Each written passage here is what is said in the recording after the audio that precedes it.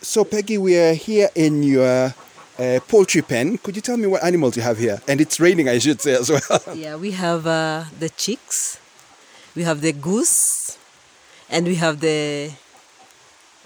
something here. As you can hear that sound. Hello, this is Africa Science Focus, the show keeping you up to date with the latest scientific advancements from across the continent. I'm Halima Athmani.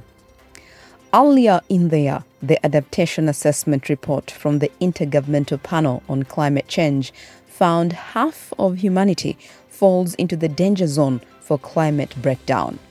These zones may be directly or indirectly affected by adverse weather patterns, droughts, storms, heatwaves, and flooding. Strawberry farmer Peggy gives our reporter Michael Kaloki a first-hand account of the damage climate change is causing. Okay, so I'm standing here next to a strawberry patch in a farm in the Oljororok area of Nyandarua County in Kenya, and Oljororok is about 175 kilometers northwest of the capital, Nairobi. And this is Peggy Nyaga's farm, and she's here next to me. And we are just about to head into the area where the strawberry patch is located. But Peggy, tell me a bit about your farm. What do you grow here? We grow strawberries. We also grow apples. And we do potatoes, and we also do maize. Sometimes we do peas and beans. Those are the staple food that we grow here. Okay, so you grow quite a range of crops here in your farm. Yes. But from my understanding, the weather has been, not as it used to be in the past. Okay, what happened? Since last year, 2021, the temperatures have really been high. We have been experiencing a lot of sun. Like last year, when we planted the potatoes, we had a bit of challenge because potatoes goes for 3 months on the farm and we harvest on the 4th month. And there was not enough rain. So all the potatoes that we planted got spoiled. We didn't harvest anything. Usually the rains comes mid-February, but look, the rain started yesterday. And we're in April now. Yeah, we're in April. That usually happens mid of February. Since 2019, the rains reduced. But come 2021, we have not had rains for the last 9 months. I think the last time we got rains was like around November last year. And we're just next to Strawberry Patch. Could I suggest maybe, I guess, could we have a look in here? Yes. Okay, then we'll continue our conversation as we having a look at the strawberries. Because I have to say, I love strawberries. And it's not often being brought up in the city that you get to see a strawberry patch. This is amazing. This is, I would say almost, is this half an acre of strawberries? Yes, it is half an acre. But we are planning to expand. Down there, I'll show you. We'll catch up with Peggy on the strawberry patch a little later on. One of the most effective ways of adapting to the challenges posed by climate change is to employ early warning weather systems. But Africa has huge gaps in its weather and climate observation networks. Nearly 2/3 of the continent's population is not protected by these systems, whereas elsewhere in the globe, only 1/3 of the population remain without access to timely weather warning systems. Michael spoke with Patricia Nyinguro, a senior meteorologist from the Kenya Meteorological Department, to see how these systems are currently being used to assist Africans. Patricia, what is the role of early warning services in regards to assisting communities in Kenya and the rest of the continent?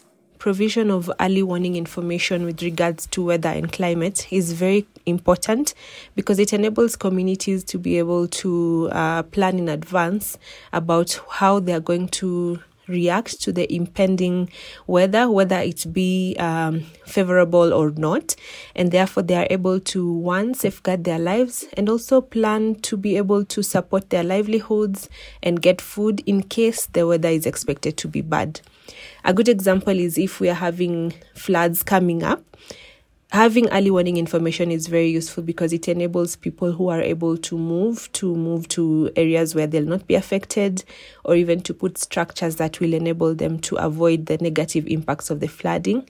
Same with the droughts. They are able to either buy food in advance or even move to areas that are less affected by the droughts. Are these services readily available in Kenya? Well, to be honest, Kenya is really trying in establishing of early warning services, and you will notice that early warning services have many components to it. So one, there's the provision of information, which is the first step, and that is the mandate of the Meteorological Department where I work.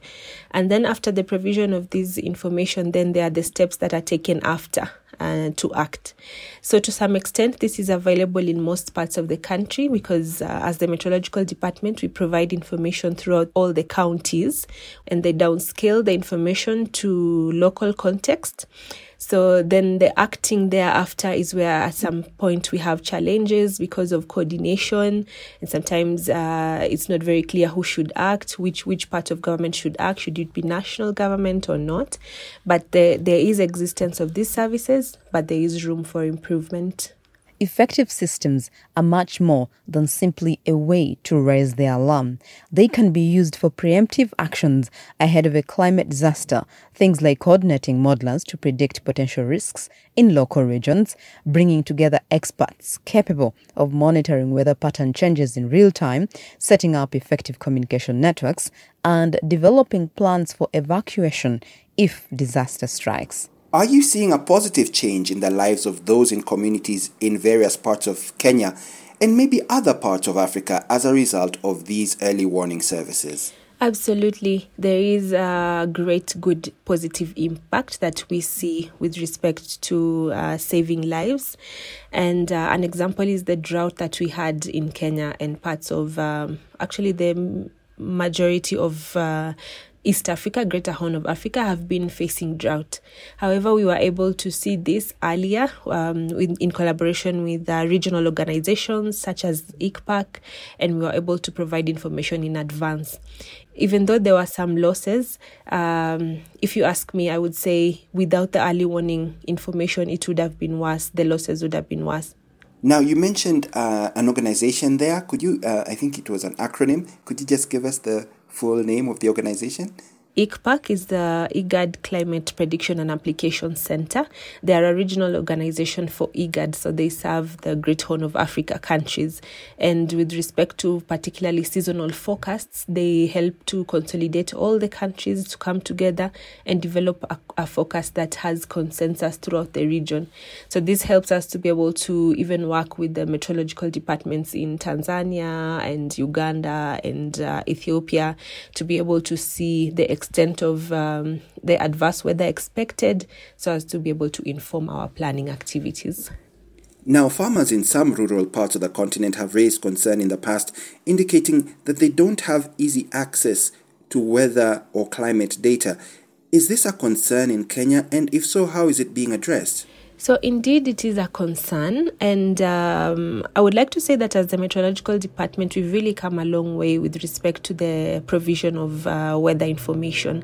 So you may recall that in years past, we used to be on television and maybe you'd see the weather on the newspaper. Now we are really trying to reach even more people. So we have a presence on social media, and we also try to do interviews on radio and television to inform the public. However, there are still gaps that exist with respect to reaching particularly people in very rural areas. How we are trying to fill this gap is through our county directors. They are able to downscale the information to local context, and then they call barazas with the local people, local stakeholders, local farmers to disseminate the information to them. However, this is a costly endeavor, and sometimes we do not have sufficient funding to be able to carry out this throughout the entire country. So indeed, there is a gap, but we're trying our best to fill it with whatever means we have. What can be done by African governments to speed up the deployment of early warning systems, if anything, or are governments dependent on outside actors? Well, in my opinion, I feel there's a lot that can be done by governments without actually depending on outside actors so much. And that doesn't also mean that we are ruling out support from outside actors. For one, provision of funding to support the entire chain of early warning systems, from the development of the information to the dissemination and then the coordination, such that the information reaches the local person, the intended person, in good time. And I also feel collaboration with other organizations, whether they be regional or international, is also very useful. We have these in the form of projects, but mostly when the project ends, sustainability of the achieved good does not really extend for long. But if we are able to have collaboration where the government also supports the sustainability of the solutions that have been developed, then it would go a long way in ensuring that our early warning systems are as effective as they can be, and they are as they really benefit the farmers and all the users of weather information. Over time, reduction in crop yields can damage local economies and drive up the cost of living. For farmers like Peggy, adaptation strategies against climate change are essential. Peggy and her husband are digging wells which they believe will make them less vulnerable to unpredictable rainfall in the near future. But until she sees improvements, she's still worried about the work her farm usually provides to local residents. Let's join her and Michael back down at the strawberry patch. Okay, these are the strawberries. Yesterday we did a bit of harvesting. That's why you are not seeing a lot of strawberries. I can see they come up like that. Yes. Oh, okay. This is the red one. This is already red. Okay, it's out on the... Okay. But this green one cannot be harvested tomorrow. We harvest after every day. So since we harvested yesterday, today we don't harvest, but tomorrow we do the harvesting. All so right. by evening, all this green will turn to red. Yeah, ready for selling. Peggy, can one just sort of pluck? I can see one that looks really nice there. Yes. Okay, Peggy is just plucking one for me to taste. This? Can I taste this? Yes, Thank you can. This is really nice and tasty. Very rich flavor. But, you've been concerned, as you were just expressing there, about the weather here in Nyandarua. What is happening here in regards to the weather? Do you think this is as a result of climate change? Yes, it is as a result of the climate change, because we usually rely on what we plant. That is our daily income. And even the casual laborers who come to help us work out in the farm, they are not able to come and get their monthly dues. Because if you don't have a lot of money, then we cannot employ many people like you used to. Like those other 5 years ago, we used to have like 10 people in the farm. But currently, we are doing with 3 to 5 in a week, which is, already we have laid off the 5 people that have been coming to do the farm work. Are you concerned? Does it make you perhaps feel a little bit, well, you know what, I'm a bit unsure of the future? Yes. In fact, I was asking my husband, could we maybe have some insurance for our plants? Because with the potatoes that we did last year, it was really, really discouraging. We do a whole acre of potatoes and nothing comes out of that. You have already used fertilizer, which is very expensive. So what we did, we are looking at maybe putting some insurance for our plants, so that in future when we get such kind of a challenge, we can get compensated about it. There is lots more of information on early warning systems available to read for free on our website. Head over to www.scidev.net.